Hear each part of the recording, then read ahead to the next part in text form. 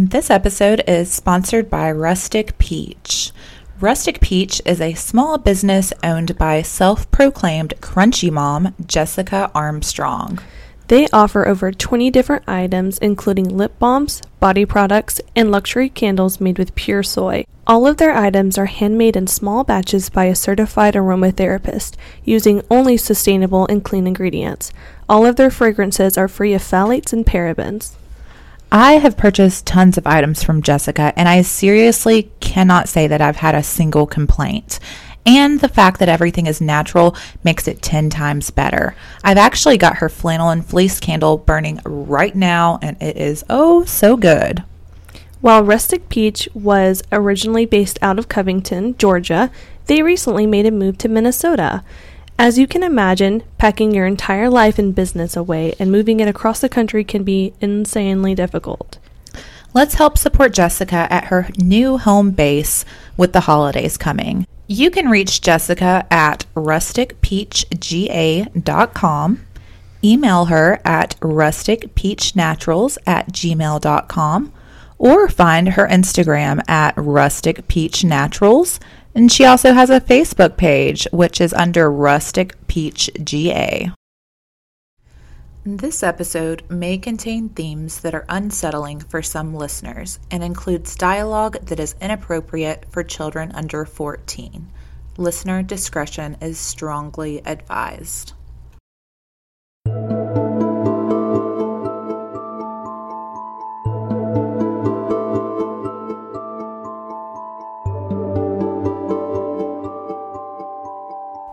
Hey Juicers, I'm Brooke. And I'm Alyssa. And this is For God's Sake, Don't Drink the Jones Juice. Welcome back to episode 22. 22. Oop, oop.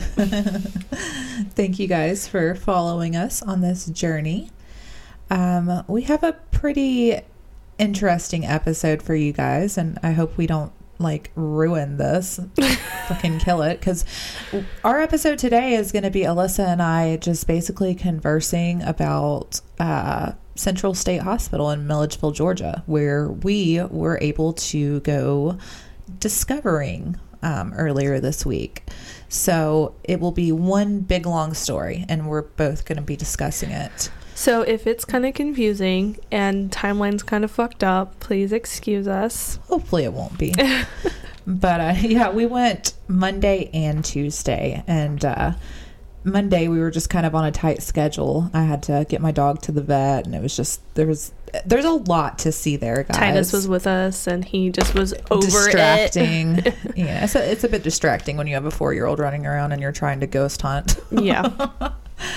But I'll assume that the majority of you locals know some of the history behind this place, but we're going to talk about it anyway because it just interests the shit out of us. And we're going to do some more of this kind of thing too. We went to the Guidestones last week. We're trying to check out creepy places in Georgia, I guess. So we both enjoy it, and it was a cool thing to do. So it was cool. It was. I still would like to go, just Alyssa and I alone, because the second time we went, we had a herd of 13-year-olds with us. So again, distracting, but still just a cool experience. I also want to add here, I know we've posted pictures. You guys, it is illegal to enter this building. Yes. Do not enter the buildings if you go to check this place out. It apparently is illegal to even be on the grounds. I didn't know that. Yeah, and we explored all up in one building. Well, not Yeah. inside the building, but we were going up the stairs on the buildings and looking in the windows. And I mean, I knew obviously you're not supposed to go in there, but you're legally not even supposed to be on the ground. So, oops. Whoops. Now we do for legal reasons. We're telling you this. Yes, exactly. For legal reasons. I have a friend actually that works for the Milledgeville Police Department, and she's like, dude, do not go in those buildings. I mean, really for your safety. These places are caving in. She actually told me that a teenager died sometime in the last couple of months, I think, falling through the floor in one of those buildings. Well, the Jones Hospital if you just looking on the outside of that, you know that is a death trap if you go in there. Oh yeah. And that's the one me and Brooke wanted to explore So the most.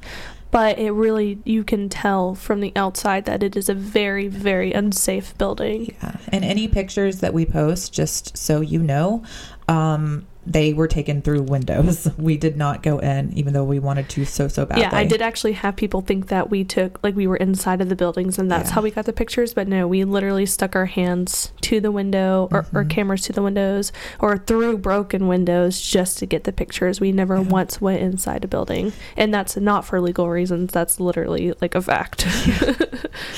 So yeah, with that being said, I guess we can talk a little bit about the history of Central State.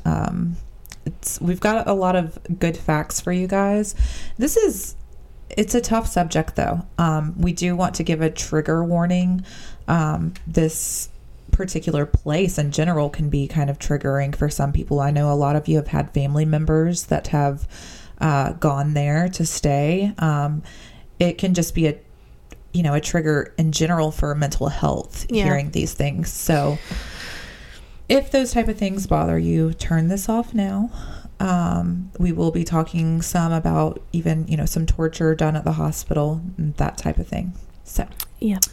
With that being said, so Central State Hospital, as we now call it, actually started off as the Georgia State Lunatic, Idiot, and Epileptic Asylum in December of 1842. At that time, Milledgeville was the capital of Georgia. Now it's mostly known as just a college town. So their very first patient was a man from Bibb County, and his name was Tillman Barnett.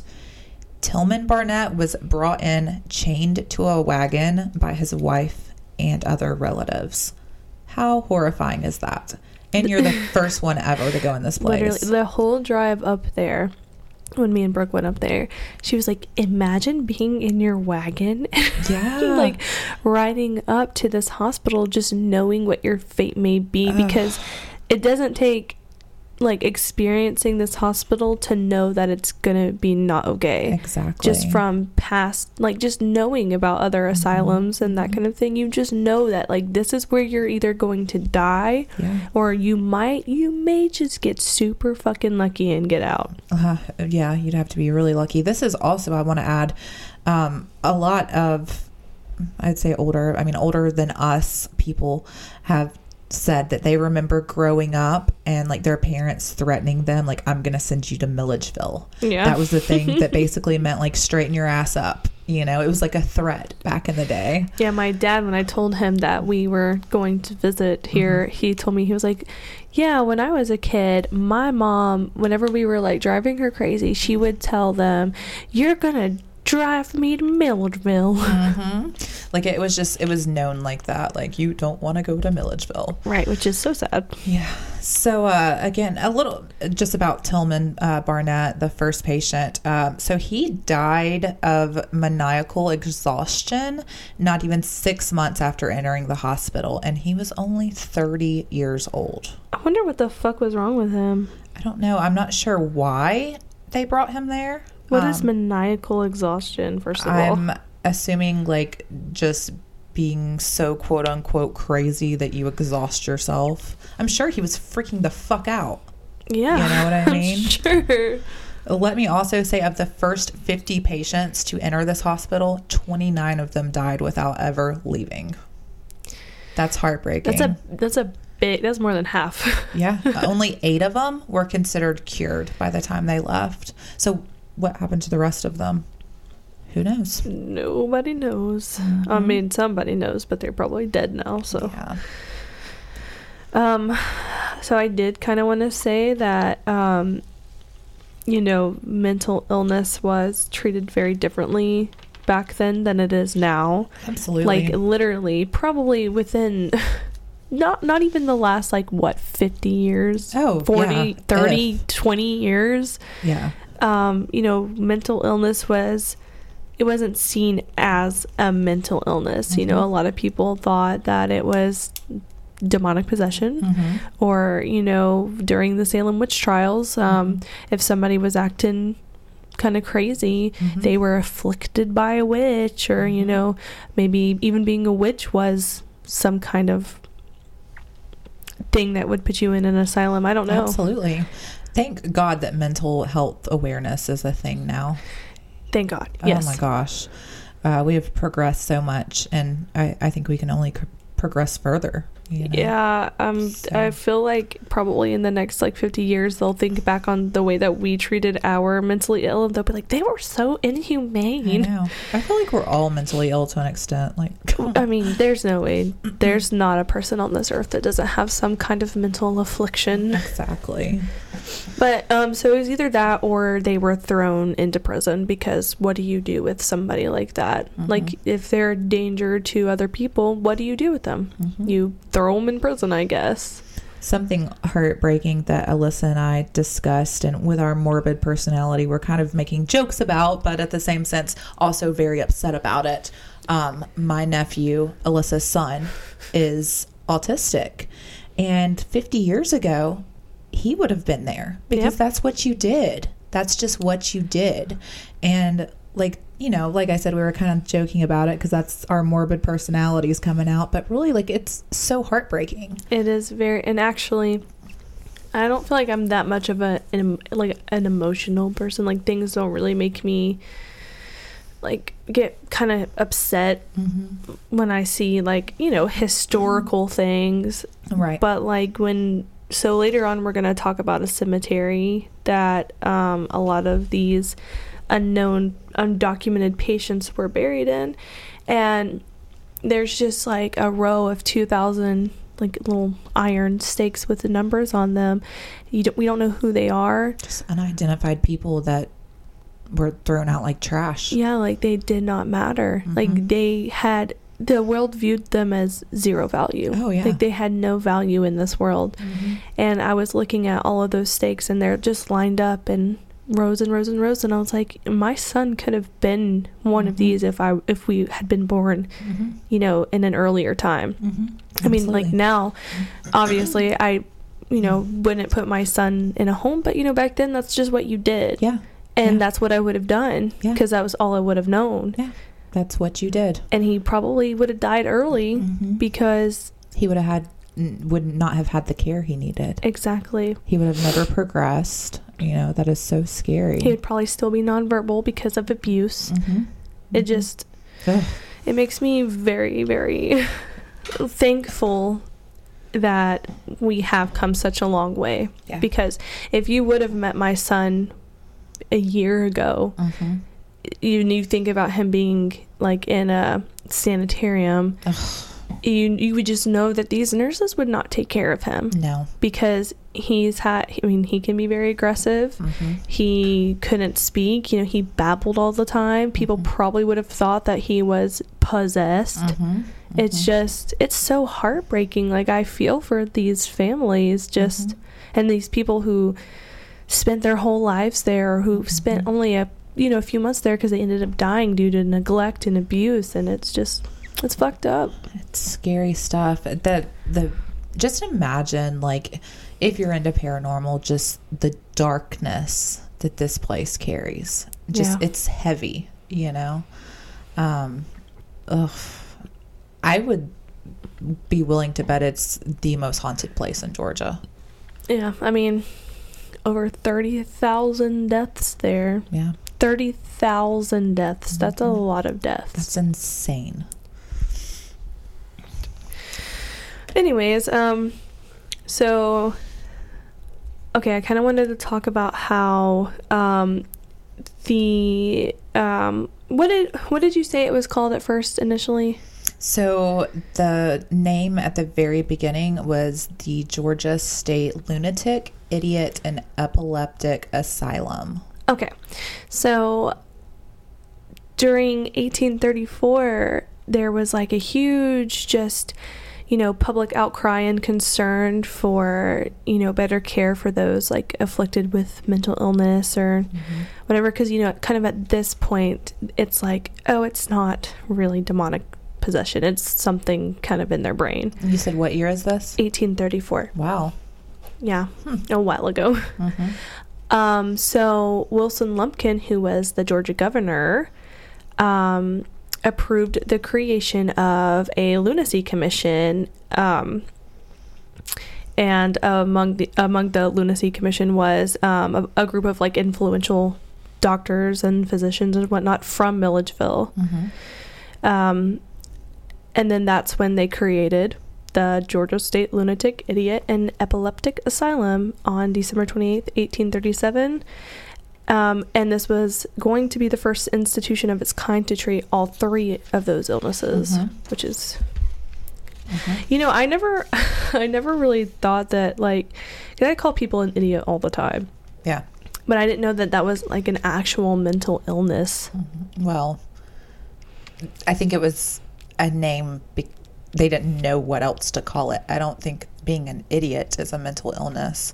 It's just what you call somebody that you don't have a diagnosis for. I still didn't know that, though. I just thought an idiot was just a stupid person. A stupid person. Not like not somebody with like a low IQ or whatever. Just somebody who... Just idiot. It's just an idiot, yeah. There's no definition. Yeah. So with this, they purchased a 40-acre plot of land for $4,000. That was just like 2 miles south of Milledgeville. They chose this area because it was by the capital of, you know, Georgia, and the physicians who were in that, what did I just say? The commission? Yeah. It was by their practices. So they literally built this asylum because they were in the wealthy part of Georgia, which was Milledgeville, and because all these doctors had their own private practices, which to me is crazy, because I feel like if you're going to work in an asylum, you probably need to like let go of your private practice, because as we know, asylums fill the fuck up. So this eventually it ended up being 200 buildings on 2,000 acres. You guys, when we were there, like, I don't even think we saw everything. Oh, I mean, that little area that we went through was nothing. It was not 200 buildings. Yeah, no, it wasn't at all. We probably saw 10. Yeah. I mean, where were the rest of them? So no idea.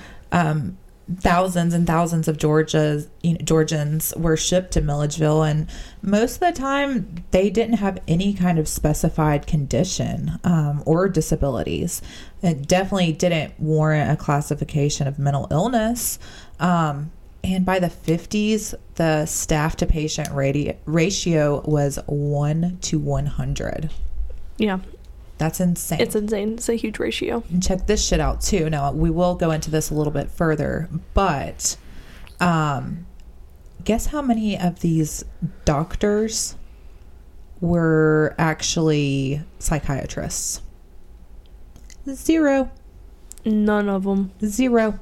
And some of these quote-unquote doctors had actually been hired off the mental wards. So mental patients were helping run the asylum as doctors. You know, that's actually not uncommon in other asylums. They would do that because they don't have any fucking help. Yeah. And like these you know, people pretty much worked as, you know, these doctors for free because they can't afford to pay. That is horrifying. And that's terrible. And we're talking about this...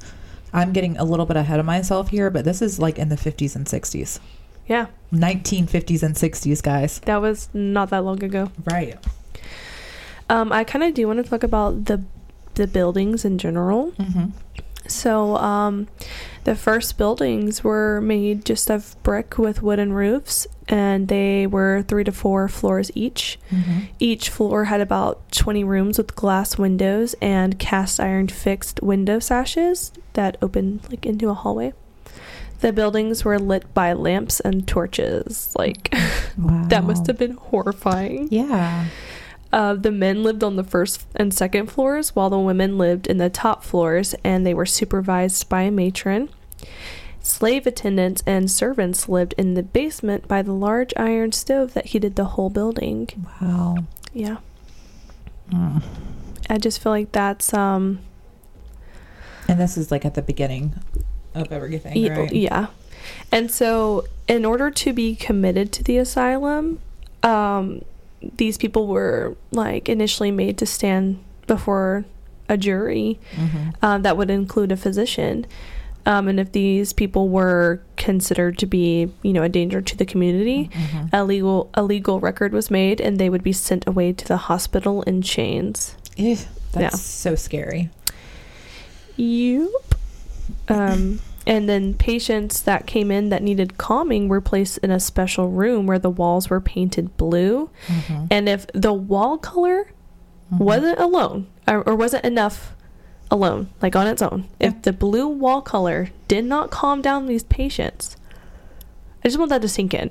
If the wall color didn't calm down these patients, they would chain them to a chair in the corner of the room. Oh no. These dude, they thought that going into a room with blue wall color would just be like, I'm this cured is now. what I needed my whole life, just a blue room. Well, I read that a lot of the children that they brought in, they would confine them to metal cages, like hours and hours and hours. A lot of the adults were confined in straitjackets. They were forced to take steam baths and cold showers, and they were treated with douches or nauseants.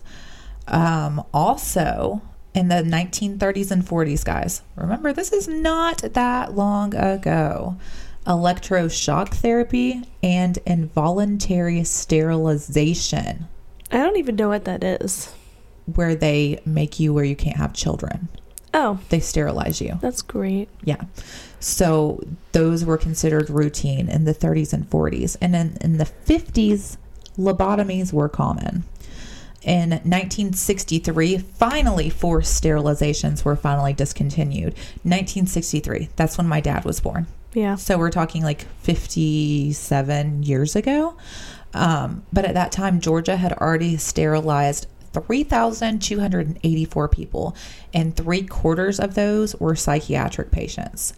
That is terrifying, to be forced sterilized. You know what's also said about that? So one of the buildings that housed I'm so sorry. That housed the women. When you read the board in front of it that tells you what this building was used for, like what kind of patients would be in these buildings. One of them literally said an immodest woman. Yes. So like an immodest woman who I guess was... They considered a slut. Yeah, scantily clothed or whatever. Throw her in the mental hospital. Just, yeah, and then they're like, you know what? Because you're so immodest, you're not going to have children anymore. And then... Sterilize her. Literally, it's so terrible, just the way that they thought of things back then. So I want to talk about two of the doctors that were there. And upon hearing this, you'll probably think, oh, well, that sounds like a nice place to be. Like, it seems like they care about these patients. But when you have one doctor who is trying to implement this, not all the nurses and the attendants or whatever are going to follow through with it. It's one doctor versus however many staff. Yeah. And obviously it's a small staff. So, yeah. So, a doctor by the name of Dr. Cooper applied the model of the institution as family. So this idea was thought that the patients should be treated by an extended family of strangers rather than at home where their illnesses were misunderstood or emotional attachments would keep them from being cured, which I do want to say that I feel like that is kind of, I mean, I don't know for sure, but I do think having an emotional attachment can help with delaying progress in treatment, because like with Titus, with his, OT and his speech therapist and whatnot, I'm not technically allowed to be like in the room with him, right? Because his emotional attachment to me hinders him from paying attention to them. So yeah, I do feel like that's because when I first read that, I was like, that's stupid, right? But then I really thought about it, and I'm like, no, it makes sense. It really does.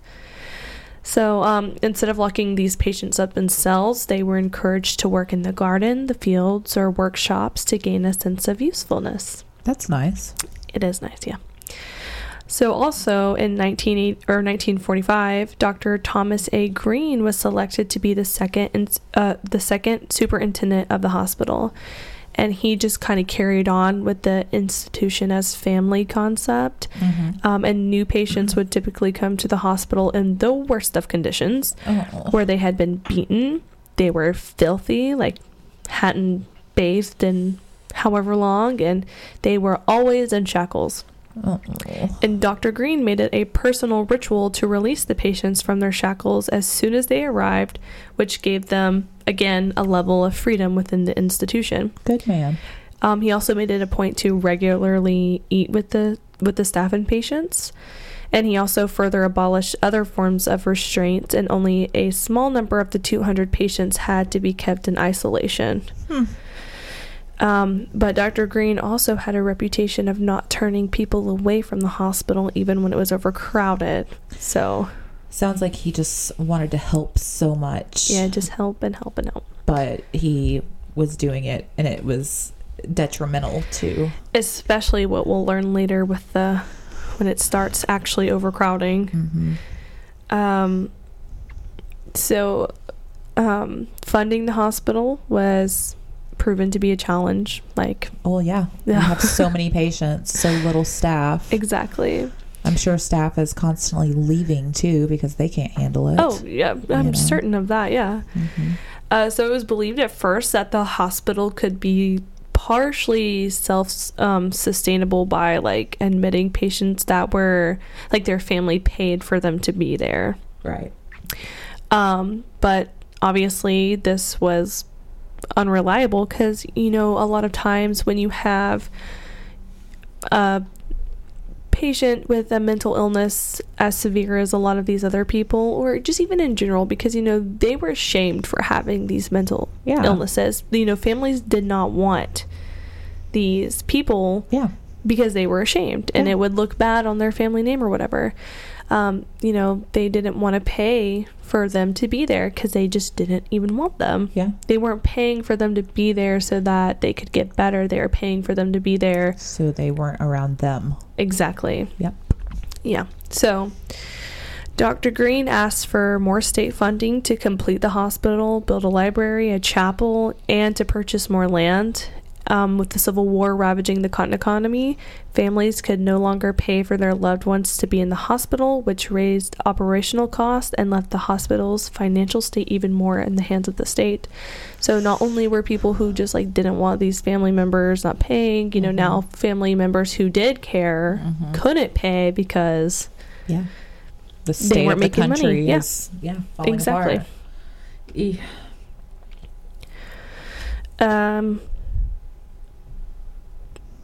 Okay, so you know how Sherman marched through Georgia and fucking burned so much shit to the ground? So thankfully, when he did that, I don't know if thankfully or not, who knows, he didn't burn down the asylum. I wonder why he didn't. I don't know, maybe he felt bad about killing a bunch of, kind of sick people. Yeah, I don't know, but nice guy. Yeah. And so like the Georgia was kind of just like not okay at this point, because everything's falling apart, literally. So now the asylum is kind of like the last thing on the state's mind, and so they're not really receiving the support that they need to continue on with how things should be. Right. So Dr. Green, because I really feel like Dr. Green just had a big heart. Yeah. Because he started to take in refugees from other southern states where hospitals were in federal hands. Due to the able bodies being sent off to war, older staff could hardly handle patient care. Yeah. So supplies were scarce, which caused Dr. Green to resort to searching the countryside for food and money and selling off whatever the hospital had for cash. Wow. So it seems like he genuinely cared about this asylum. Why couldn't he have just stayed around? Right. So this is kind of where I feel like it gets a little more sad. If you are easily triggered by the racial injustice thrown upon Black people, maybe skip, a little while, but that's what we're about to talk about. So, due to the South's defeat, black people were freed, thankfully, but this caused the population within black patients to skyrocket pretty much. Yeah. And so, although the hospital wasn't as segregated as other hospitals in the South, they didn't have any separate buildings required by law for black patients, which left them to sleep outside or on the hospital grounds. That is so sad. It's so sad. But in 1866, the first colored-only building was built on campus, and the start of a second campus was being built, which would later be turned into a prison. What, do you have anything to add there? Or I'm about to start talking about, like, patient to doctor ratios and, like, that. Wait, what year are we in right now? 1872. Okay. Yeah, you keep on going, because I don't really have anything until the 1900s. Okay. So I'll just stop at the 1900s then. Okay, so by 1872, 448 patients were being treated by 4 doctors at the hospital with an annual budget of $100,000, which, I mean, for this huge hospital, that's not a lot of money. No.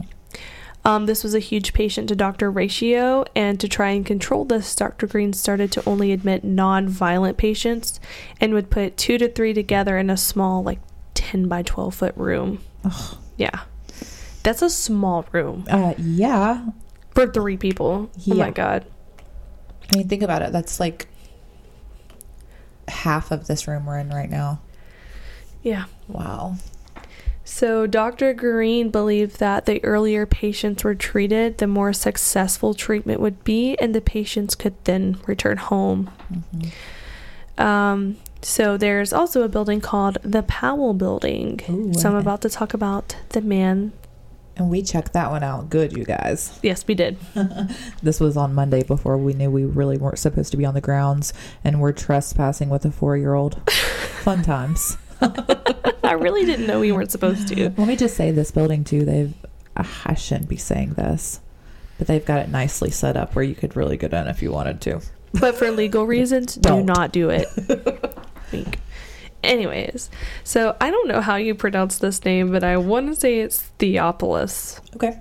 Dr. Theophilus Powell, who was the assistant to Dr. Green and a noted scholar of psychiatry, became the superintendent in 1874. The asylum had become a dumping ground for not only the insane, but also those that were unwanted by the community, such as alcoholics, criminals, the elderly, and for those who had nowhere to go.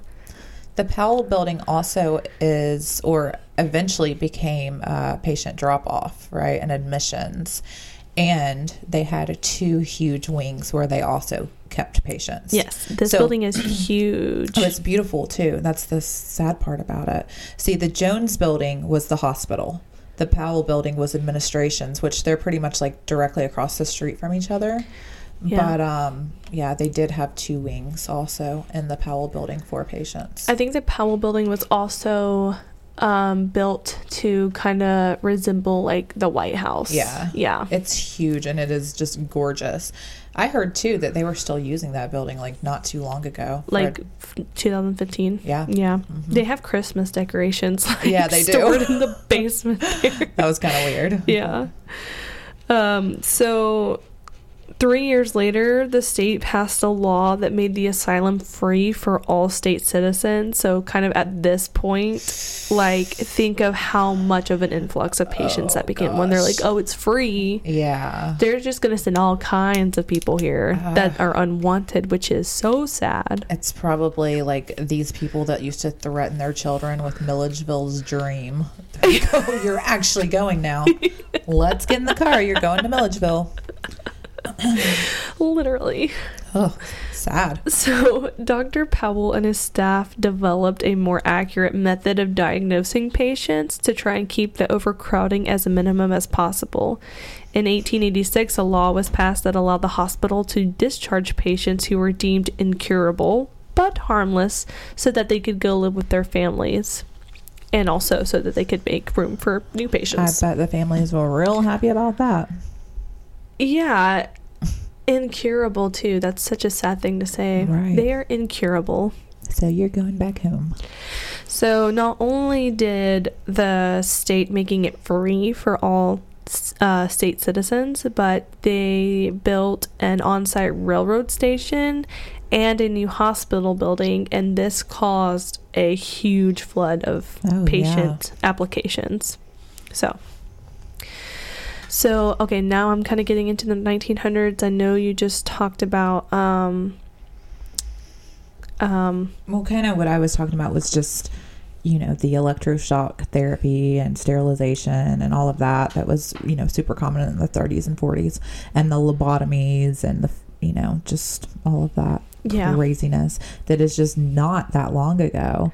And then I've also got something kind of about a newspaper article, but you go ahead if you've got anything earlier than that.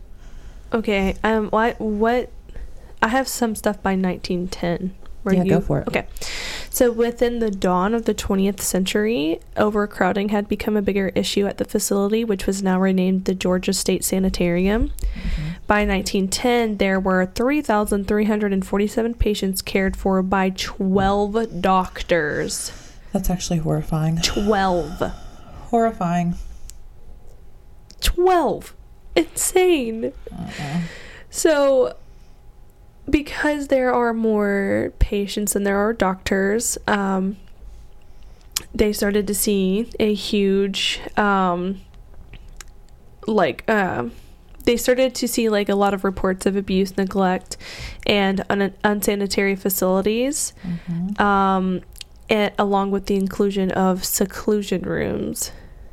And I'm just going to say inclusion of seclusion rooms. It's fun to say. Inclusion of seclusion. Only the very basic needs of patients were expected to be met. Other than that, you were just kind of on your own. They weren't going to, you got food and you had, that was pretty much it. Staff were unable to provide appropriate treatment for their illnesses. A lot of patients whose mental illnesses were diagnosed as unclassified were lost in the system, and rumors arose of loved ones vanishing within the sanitarium. Let me throw in here just a little something, kind of backing up a little bit, but you were saying about the woman that basically was a whore. So so patients were admitted for religious excitement was a reason to be admitted. Domestic unhappiness, so you're unhappy at home, so you get thrown in a mental ward. Me up right now. I'm just kidding. Ill health, jealousy, and then an early patient jealousy. Oh my god, I would be there so fast. One early patient was described, this was literally the diagnosis, rather idiotic. That is sad. Rather idiotic. What does that mean, though? I don't know. What I'm about to Google what that meant back then. What does or what did idiotic mean? Idiotic. I mean, I think it literally just means stupid. I mean, it probably did.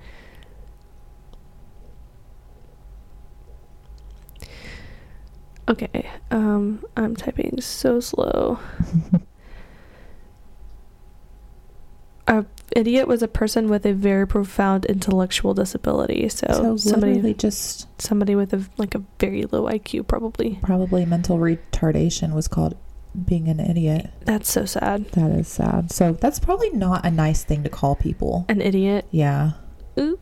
Yeah. Yeah, I mean, the R word is such a huge thing that, people are trying not to say nowadays. But I feel like idiot was the first form of the R word, because you never see the R word in these kind of articles, but you do see the word idiot. So I remember as a child, and people still say this all the time, but I'd be like, oh, that's lame. And I remember getting in trouble for saying lame. I didn't know what it meant. Do you know what it means? Mm-hmm. Yeah. I didn't know that it meant somebody that wasn't able to walk or like whatever. Like, I didn't know. Like, you just say, oh, that's lame. You know what I mean? But yeah, these words now. That's unable to walk. Yeah, you know, but it's so sad how we take these things and make them into slurs. Like, I can't tell you how many people I see on Facebook using autistic as an insult. Yeah, they'll be like, what are you, fucking autistic or something? And it's like, how is that a bad thing? Or like, oh, that's gay. Like, what does that even mean? Like, why are these slurs? Yeah, I don't get it. I don't either. I definitely, growing up, was definitely the type of person to be like, oh, that's gay. Or I remember the first time my brother called me the R word, and I was like, what is that? Right. And then it just became a huge thing. Like, back when I was like 10 years old, that was just the thing to call somebody. It's so sad. Okay, so where was I at? Okay, so farming was considered a helpful activity for patients. 800 acres of farmland was purchased so that like the patients could farm food to provide for the hospital. Excuse me. And it wasn't deemed like a useful treatment to like cure these or help aid in the cure of these people, but it provided life skills for like if they were to ever be released. So that's good. Yeah. So now I'm in 1821. I'm about to talk about segregation of black patients. Do you want me to keep going? Yeah, go for it. Okay. So in 1921, segregation of black patients ended, but racial tension was still high within the community. 4 years later, in 1925, the first ever reported staff murder occurred when a nurse named Amy Oxford was struck in the back of the head with an axe handle by a black patient, who then quietly returned to their work afterwards. I had no idea about that. It was heartbreaking. When news spread about what happened, the local townspeople forced their way into the building where the patient was in seclusion and murdered him. So my thought process is, I wonder if this black patient actually even like killed her, or if they were blamed for doing it. But at that time, wouldn't it have only been black patients together?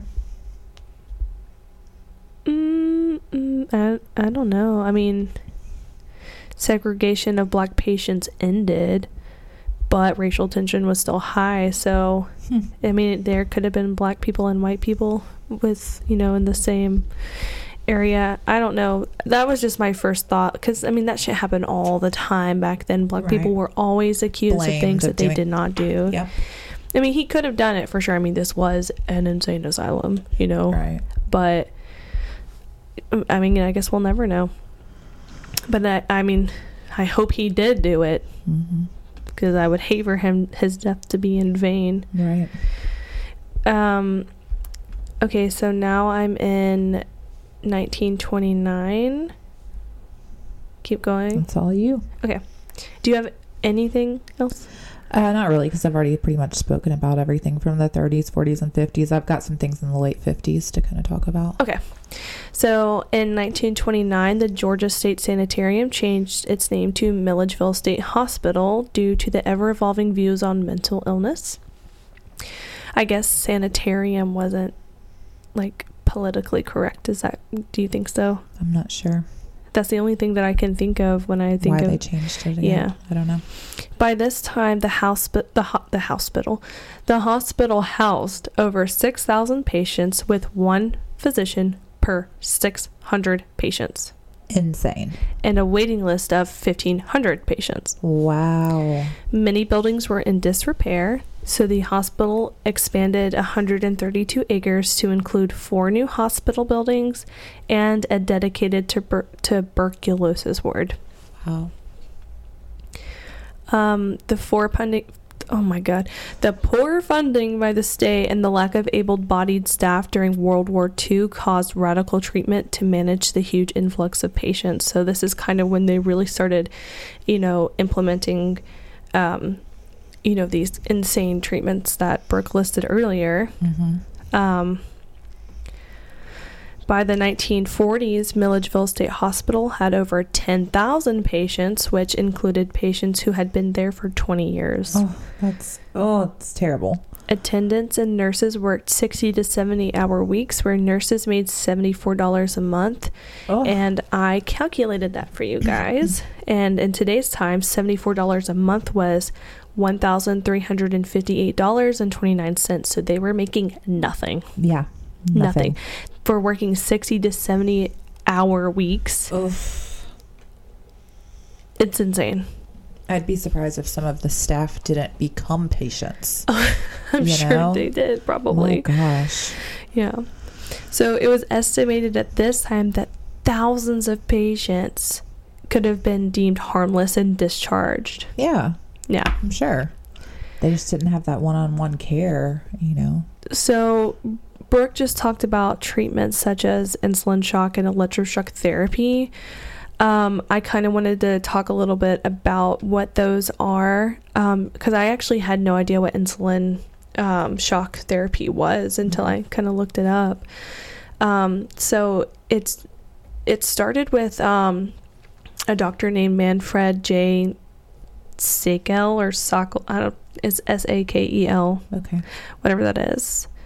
I'm going to call him Sakel, yeah. So he had used insulin to tranquilize morphine addicts undergoing withdrawal. And in 1927, one patient was accidentally given an overdose of it, causing him to slip into a coma. Ooh. Yeah. Sagal noted that when he woke up, his mental state was a lot better. Huh. Yeah. Who would have thought? Not me. I didn't even know what it was. So he hypothesized that induced convulsions with insulin could have similar effects on those suffering from schizophrenia. His initial studies found that the treatment was effective in 88% of his new patients, which caused the method to be used widely for a brief period of time, but follow-up studies showed that the long-term results weren't as great as they had initially noted. So, yeah. And then electroshock therapy. I know everybody knows what this is, but just in case, it was a psychiatric treatment in which seizures in the brain are electrically induced in patients to provide relief from mental disorders. Typically, 70 to 120 volts were applied externally to the patient's head, resulting in approximately 800. Do you know how to pronounce this? It's Milliampères.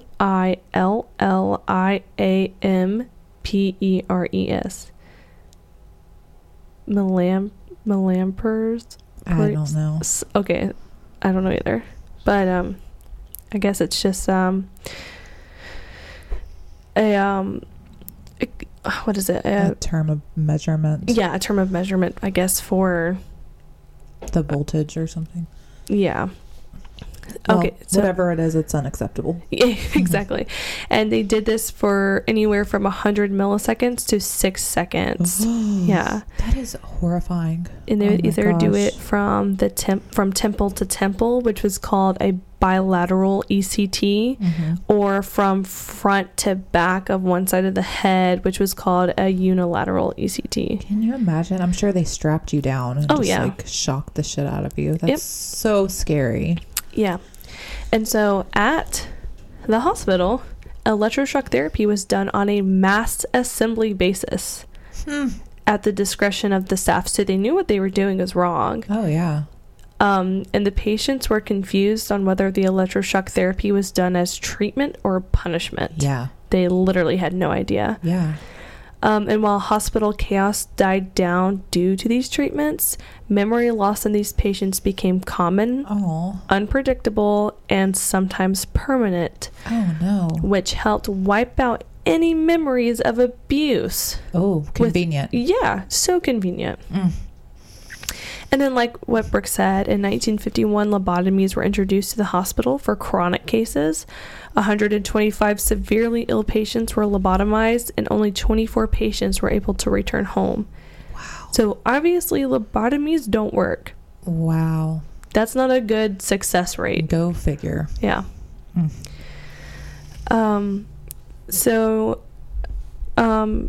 now I have Atlanta newspapers frequently ran articles about patient abuse and deteriorating hospital conditions, which I also read that like the Atlanta newspapers was literally at this point the hospital's only advocate. Really? Like, these people in here are suffering, and Atlanta's the only one like talking about it. Like, I have some about this too. Basically, the Atlanta Constitution, one of the reporters investigated reports of a snake pit. Now, I did not know what a snake pit was. I am assuming that they're like throwing people in a pit of snakes, and maybe I'm an idiot, but I did Google the definition of this, and basically what it means is a place of overcrowded squalor, especially a poorly run mental hospital. It is a place of horror, torture, and death. Yeah. So I didn't know what it was. I'm literally thinking they're throwing these people in like a pit with snakes in it. So. Well, I remember us reading that and us both thinking, oh my God, there was a snake pit. Yeah, I don't know. I've never heard of that word, but yeah. So as I said earlier, now this guy, his name was Jack Nelson, the reporter. He was the one that found that the thousands of patients at this time in the 50s were served by only 48 doctors, and not a single one of which were a psychiatrist. And again, that a lot of the doctors had been hired off the mental wards. So the series that Jack Nelson investigated rocked the state of Georgia. Yeah. A lot of the staff ended up being fired, and Nelson won a Pulitzer. So the state, which had ignored decades of pleas from hospital superintendents, began to finally provide additional funding. And by the mid-1960s, as new psychiatric drugs allowed patients to move to less restrictive settings, Central State's population began its steady decline. Yeah. And in the 1960s, when it was renamed Central State Hospital, so... it was also the largest facility in the country, even surpassing Pilgrim State Hospital in New York. And I don't know if do you know about Pilgrim State Hospital? I'm not super familiar with it. Oh, well, a lot of people, it's like very widely known, and it's insane that right here in technically our own backyard, we had this asylum that was pretty as bad as Pilgrim State. It's insane. Yes. Is that all you have? I mean, I have some things about like the graveyard and stuff like that. Do you have anything else to add before that? I just have that that tens of thousands of patients were secretly buried on the grounds. And I know that you have a lot of information on the cemetery, but I also, from what I discovered, it was like a cemetery for Black patients. So I think like literally most of those markers are from forgotten Black patients, which is sad. But sad. You can go ahead and talk about that, and that's pretty much all I have. So there is a cemetery on the grounds. It's called Cedar Lane. Alyssa and I did go exploring. Yes, we did. It's so sad, but so it's said that this particular cemetery holds the graves of more than 25,000 unnamed patients. Because so many of these patients lived at the hospital for so many years, they were often forgotten or shunned by their families. The hospital had its own mortuary and morgue, and they employed carpenters whose only job was building caskets. So for more than a century, the hospital buried its dead beneath small metal stakes. Only thing on these metal stakes, guys, was a number that corresponded to the patient's file. Again, we did see these. I've got pictures. We've posted pictures. But there were no names on the stakes, no dates of birth or death, no symbols of lives outside the hospital. So for the groundskeepers at the time, these markers just were a nuisance when they mowed the cemeteries. So in the 60s, the groundskeepers just started pulling the stakes from the ground and pulled at least 10,000 of them out of the ground and tossed them into the woods. So messed up. So messed up. So these 25,000 people that were buried on these grounds, now there are no markers. As I said before, there was nothing to identify them anyway. Yeah. But now you're just pulling the markers out and just tossing them. Like, right. Again, just completely dehumanizing. Disrespecting these. Devaluing. Yeah. So, sadly, you know, each of these buried individuals are forever anonymous, even in their death. You know, they meant nothing in life and they mean nothing in death to this hospital. And it's heartbreaking. Now they did, do you remember what year it was? They, you know, found the markers and put them up in the, so what you see now is something that I guess volunteers did for the cemetery. Yeah. And this was done in the last like 20 years, I want to say. Yeah, I don't have the date, but I did want to add that that these unidentified patients were buried in 6 neglected cemeteries, which makes it one of the largest burial grounds for the mentally ill, which is... Mm-hmm. Now, I'll tell you this, too. The girl I said earlier that's a friend of mine that works for the Milledgeville Police Department, she said one of the reasons you aren't supposed to be on the grounds is because there are so many buried people out there and unmarked graves that you can fall in. Yeah, I actually didn't even think about that. That's terrifying. Pretty accurate, though. Yeah. It's a real thing. Like, they could become like sinkholes, pretty much. Isn't that so scary? That's horrifying, yes. So, yeah. Don't go in. And really, guys, don't go on the grounds. I mean, we did it, I know, but we're not in any way, shape, or form, you know, I don't know. What's the word I'm looking for? Telling you to do it. Just don't. But anything else we want to talk about? I did want to say, this is a little off topic but kind of still on topic. So Wilson Lumpkin, you know, who's the governor who kind of like was like, yes, we need to make this hospital. Mm-hmm. I wanted to tell a quick story. The Lumpkin County was, you know, named after Wilson Lumpkin. Mm-hmm. And I wanted to talk about how my dad's great-great-grandfather's uncle killed the sheriff of Lumpkin County. Really? Yes. Why? So I actually got my dad to text me the story, and this is what he said. He said, "My great-grandfather had an uncle. He only referred to him as Uncle Billy. I believe it was his grandfather's brother. After the Civil War, during Reconstruction, a Union officer who was the de facto sheriff of Lumpkin County, Georgia. This sheriff gave Uncle Billy a lot of trouble and was constantly harassing him. At some point in the late 1860s or early 1870s, Uncle Billy had all he could take of the harassment, and so at some point Billy shot and killed the Union officer sheriff. He was a fugitive for the rest of his life. He was never caught. Wow. My great-grandfather was born in 1889, and when he was 10 years old, a mysterious visitor came to their home. His father immediately sent all the kids to bed. Late that night, the visitor left, and the visitor ended up being Uncle Billy. Wow. So, I have a murderer in my family. That's crazy stuff. He killed the fucking sheriff. Damn. Whew. So, yeah, do we want to talk a little bit more about our experience Sorry, there? guys. Yeah. Actually, so I honestly didn't really know about the asylum until not that long ago. Mm-hmm. So Brooke was like, we need to go see it. And I was like, let's do it. So we did.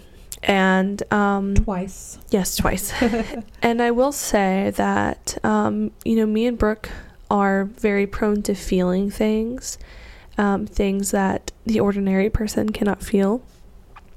But we kind of had a hard time focusing in on that because we were chasing around my 4-year-old son who was very interested in being there. Yeah, he really was. He kept going, so funny. Ooh, monster. Because he thought like it was a haunted house pretty much. So I've had a lot of people ask me, like, as a sensitive person, like, how did it make you feel? Oh, so sorry, guys.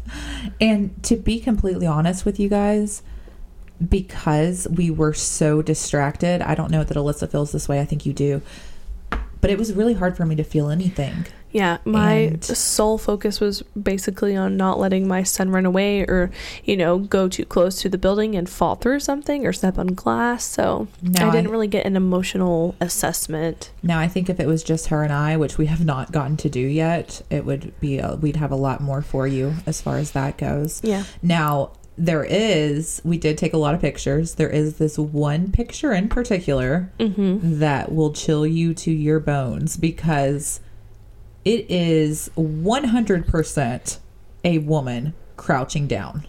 Yeah. Which one was this? Which one did I say that one was taken in? It was the hospital. It was in the back of the hospital. Yeah. So it's another one of those pictures I just kind of stuck my arm through the window and took, and there is a very clear woman crouching. Yeah. I wouldn't say very clear. You kind of have to zoom in and look at it. I showed it to Scotty, and he was like, I don't see anything. But, once, you kind of point out, the head and the back and the arms and the knees and the legs, Scotty was like, oh, yeah, no, I see that. So well, I sent it to my husband through text. And, okay, let me just tell you guys, this is a man that absolutely hates sage. He hates the smell of it, and I'm constantly, saging the house. And literally he texts back and he was like, holy fuck, sage the house. So to me, it's very clear. I don't see how somebody couldn't see it. Especially, circled. Yeah. Well, circled and but if you're just kind of going through the pictures, just kind of not looking for anything, I don't think you would probably see it. You'd have to kind of look for it to see it. Right. It's in the shadows. Yeah, it's creepy. We have several other places, which I'm not going to name, but we will be doing some more exploring. I don't want to give you guys ideas to go do illegal shit, so. I mean, for legal reasons, we say this. But I do have another one. Hopefully we can go explore soon. Yeah, I want to actually go see the prison there. Yeah. Because that prison that we mentioned earlier, it is abandoned and it looks creepy as hell. It's got a jungle around it. Cause I was able to get some pictures just through the gate, but yeah. Yeah. I guess explore with your own discretion, but exactly. For legal reasons, we're telling you not to do it. That's the only reason. And for your safety. Yes. But if you don't value your safety or legal things, then have at it, I guess. Right. So is that all we want to talk about, or? I guess so. We do have a couple of stories each. We asked some of our listeners to send stories in. If they had any experience with Central State, maybe a relative stayed there, maybe, they went exploring. So we do have 2 stories each we're going to read from our listeners regarding the hospital. And I've read pretty much all of them just to make sure that, okay, I'm just going to tell you guys this. If you send in a listener choose story and it doesn't get read, it's most likely because it was very hard for us to read, grammatically. So we just kind of preview things to make sure that we're going to be able to have a coherent story on here. So I guess what I'm trying to say is watch what you type. Just make sure that other people can read it. Yeah. So that's why we read these first. Well, I have not read them. Okay, so. That's why I read these first, just to make sure they were going to be okay for us to read to you guys. So just try to just write better. Write better, please. All right, do you want to go first or do you want me to go? You go first. I just did a lot of fucking reading. Okay. So, my story here is from Anna. And it begins. My whole experience when we went exploring there was a roller coaster of ghosts.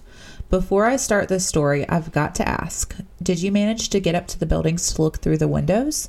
Did you notice the cold air blowing out? That tripped me out so bad.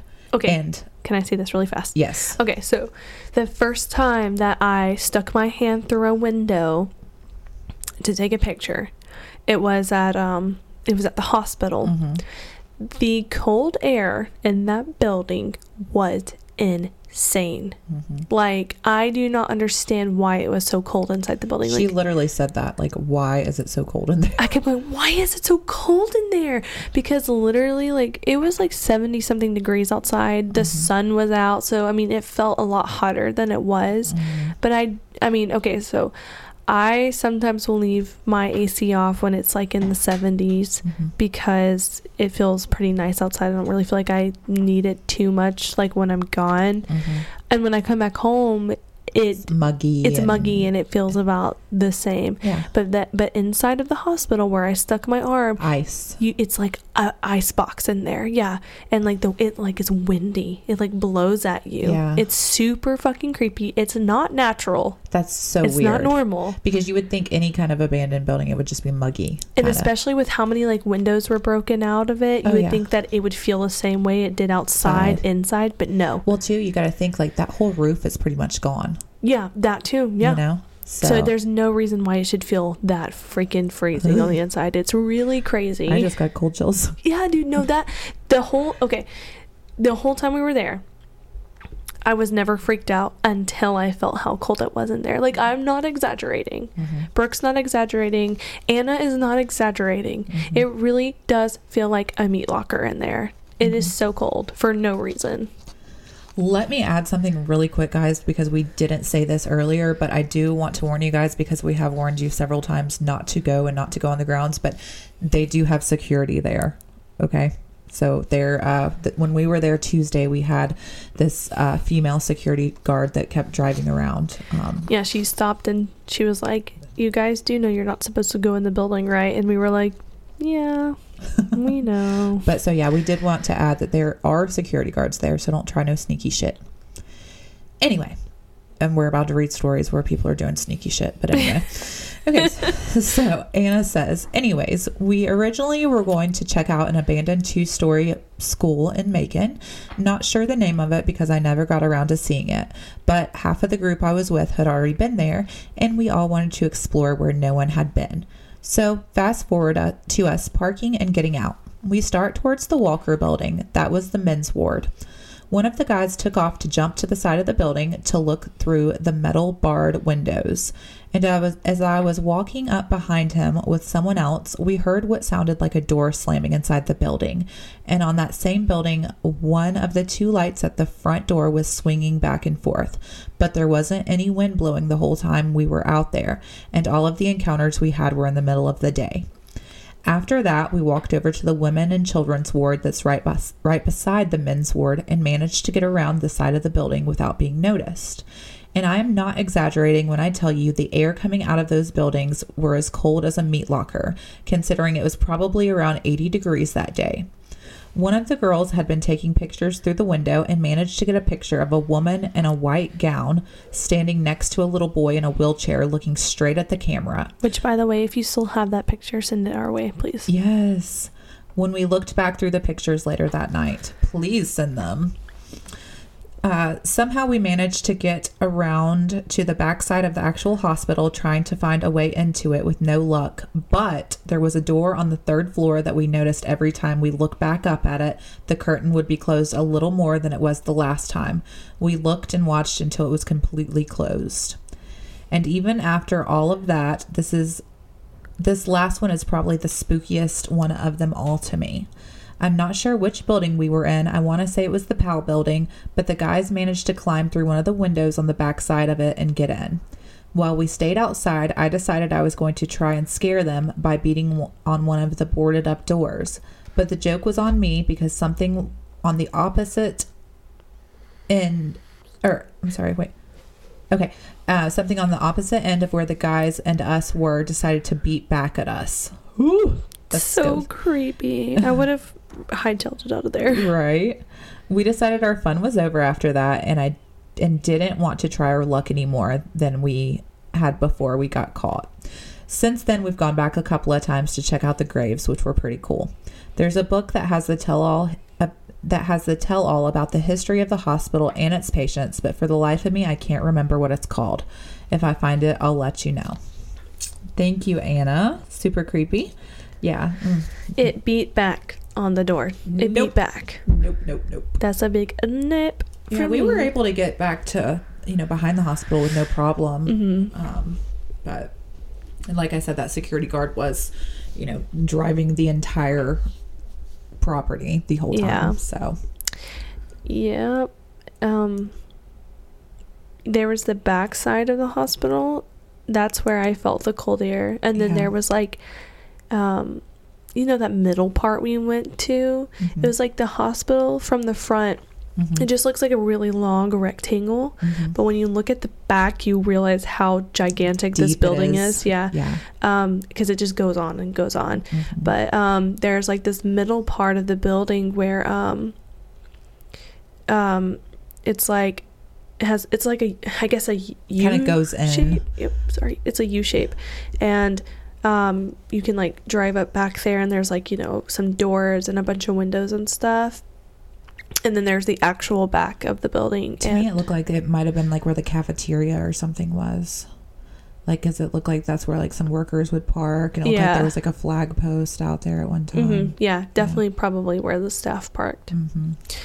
Okay, so I have a story from Samantha, and she actually sent me some pictures of...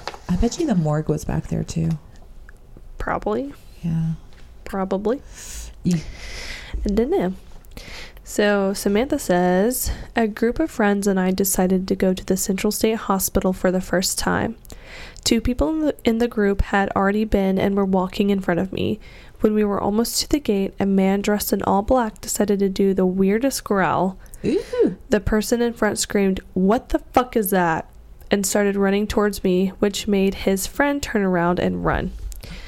Which, in turn, I was just standing there because I didn't know what was going on. Oh my God. His friend ran straight into me. The second I turned around, I fell straight onto the concrete and slid because he hit me so hard while running. Once I got up, the guy came from behind, and the guy came from behind the bush and instantly apologized, saying he didn't know someone would get hurt. I don't know what he was thinking, but I bled through my pants from the huge gash in my knee and still decided to walk through the hospital. Who the hell was he? I don't know. To everyone who goes, please don't be like that idiot and try to scare a group of people because someone could get hurt. The hospital is definitely an experience, and I am dying to go back. Next time, definitely doing some ghost hunting, because the whole time I was walking around, I felt like someone was constantly behind me, even though no one was there. And then she sent a bunch of pictures of like what happened to her. I saw her knee. Yeah. Jesus Christ. It's insane. Yeah, so don't be that idiot and try and scare people who are exploring. I want to know who he was. Me too. Why was he there?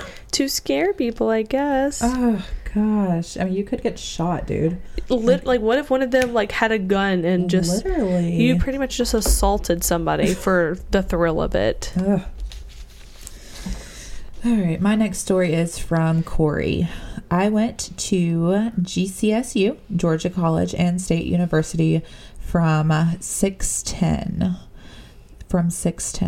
Okay. So 2006 to 2010. Sadly, by that point, the cops were really cracking down on trespassers, but I have a few tales. One, a friend of mine who was a few years older was able to break in and said that almost everything was left behind. Hospital beds, old equipment, chairs with traps, medical instruments, etc. He managed to swipe an old medicine container. It has a giant radiation symbol on it, and it is made of lead. Ooh. We're not really sure what it was used to treat. Cancer, maybe? Probably. 2, I was never able to go in. Remember, it's still a functioning hospital to some extent, but I was able to drive around. The first time was at night with friends, and we got lost. See, we did not see everything if these people are getting lost.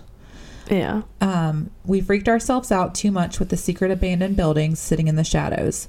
The second time, I was showing my parents, and even in the daytime, something about that place is just off. It's almost like the colors are wrong, kind of washed out. That's a good way of describing it. Very good way, yeah. Mm-hmm. I guess that much sadness and pain just leaves a stain on things. I remember my mother just shuddering in the car and saying, "This place is just creepy." 3, this one is kind of sad. My great aunt was a patient here in the 50s and received electroshock therapy for mental health treatment. Unfortunately, we never really knew what she had, probably bipolar or severe depression. But the thought of her being tortured in there in the name of health just makes me sad. Corey. Me too. Yeah. So sorry that happened. Yes. Oh, goodness. Okay. My next story is from Haley. She says, I wanted to share my story. Back in 2015, my now ex-husband and I went ghost hunting down there in Milledgeville. We walked around the building and accessed what we could. I've always been sensitive to the paranormal. As soon as we stepped onto the grounds, I started crying uncontrollably. Oh my gosh. I felt like my world was crumbling. The amount of pain and tightness in my chest was absolutely horrible. It took about 15 minutes for me to gain my composure. Afterwards, we peeked into a window and I could hear chains rattling and what sounded like women screaming. My husband couldn't hear anything. I was so convinced that what I was hearing was happening right then that I thought maybe someone was kidnapped and being held in there. Oh and then gosh. she does like the emoji. I wanted to call 911, but my husband kept saying no one was there. We got ready to leave, and while pulling away, I looked back and seen a female standing in the window. She looked so sad, like she was upset I didn't help her. Oh my gosh. I whispered to myself, I'm sorry, because I felt so much pain. It's like I was feeling her pain. We got about 10 miles down the road, and my husband randomly slammed on the brakes and started panicking. I asked what was wrong, and he said, You didn't see that? You didn't see that girl standing in the road? Oh my God. I was shocked. I said, What did she look like? And he described the woman I saw in the window. Both of us were shaken up at this point. We got home. We decided to sleep with our bedroom door locked and a few lights on. We lived in an older home at the time, built in the 30s. We had no neighbors within miles, just open fields. The house was sturdy and the doors were very heavy and very thick, almost impossible to break. That same night, I woke up to a sound that I haven't forgotten to this day. The sound of someone running up and down the hallway just outside my bedroom. Oh my God. I thought maybe I was hearing shit, so I tried to go back to sleep. Woke up minutes later to the same thing. Heavy running up and down the hallway. So I woke up my husband to go look. He grabbed his 9mm and went to look. No one was there, and he made sure the doors were locked. After he came back, we both laid back down, and as soon as we began to fall asleep, the running got louder. He heard it that time. So he got up to go check, but as soon as his feet hit the floor, something huge ran full force and hit our bedroom door. Whatever it was hit so hard that it cracked from the bottom up, and the pictures fell off our wall. Oh my gosh. I remember him yelling, saying, Grab your stuff, let's go, and we ran out the front door, and we moved out shortly after. Whatever it was we encountered at the hospital wasn't friendly, and we brought it home with us. That is so scary. That is horrifying. Holy shit. I'm so glad that didn't happen to us. Me too. I always see, that's what I tell you about, like, I would rather go to a fake haunted house because you're not going to bring something home with you. But you really can with places like this. That's why my husband's like, sage the house. It's scary. I saged my car too, by the way. Did you? Yeah. Okay, good. Oh, well, I guess that's all we have for you this episode, guys. Yeah. I hope you enjoyed it. If we ever go back, just Brooke and I, We'll update. We'll definitely vlog it. That way we can give you guys kind of a better feel for it. Yeah, and like, I don't know. It'll be cool. Also, I did want to mention here shortly, we will be taking sponsors for 2021. Yes. Okay. If you guys remember, we asked 3 or 4 months ago for sponsors until the end of the year. We'll probably start looking like beginning of December, because I know we've got several of you that really want a spot, and we'll announce prices on our pages and all of that. So if you want to be a sponsor, if you'd like for us to sponsor your business, if you'd like an ad, be thinking about that and let us know, and we'll get you booked. Yeah. Do you want them to go ahead and do that, or more towards December? We'll probably start in December, because we had a lot last time. Yeah, so, we did. Yeah, but yeah. Okay, so I guess towards December, message us about it. Yeah. Okay. So I guess if you want to see the pictures we're talking about, Brooke will post them on Instagram, and I will post them on Facebook, which you can find the Instagram at Don't Drink the Jones Juice. You can find the Facebook group at just for God's sake, Don't Drink the Jones Juice. Follow our TikTok, which has a video on there of some of the stuff, and that's at Don't Drink the Jones Juice. buy our merch at storefrontier.com/don'tdrinkthejonesjuice. We have a lot of cool new merch designs on there that Brooke did herself. I forgot to tell you, Dad ordered one. Did he? Yeah, Finally? he did. He messaged me like 2 or 3 nights ago, and he said he got the yellow one of you and I. Aw, that's so sweet. Yeah. I was playing Among Us with Ashton the other day, and she goes, your face is on my boob. And I was like, what are you talking about? And then she was like, I'm wearing your shirt. That's hilarious. And I was like, oh, okay. Also, we got our shirts from Zen Expressions, and let me just say they are so cute. And pickup date was supposed to be last Friday, but some things came up, so Tuesday through no, not Tuesday, Wednesday. I don't work Tuesdays anymore, remember? Oh yeah, Wednesday through Saturday. My bad. Yeah, Wednesday through Saturday. You can come pick it up if you ordered one. I think I might have told somebody Tuesday through Saturday, so if I did, it's Wednesday through Saturday. You can come pick those up. They will be waiting at Cupid's Sleigh for you. And I think that's all we have, right? I think so. All right. Well, for God's sake, don't drink the Jones juice.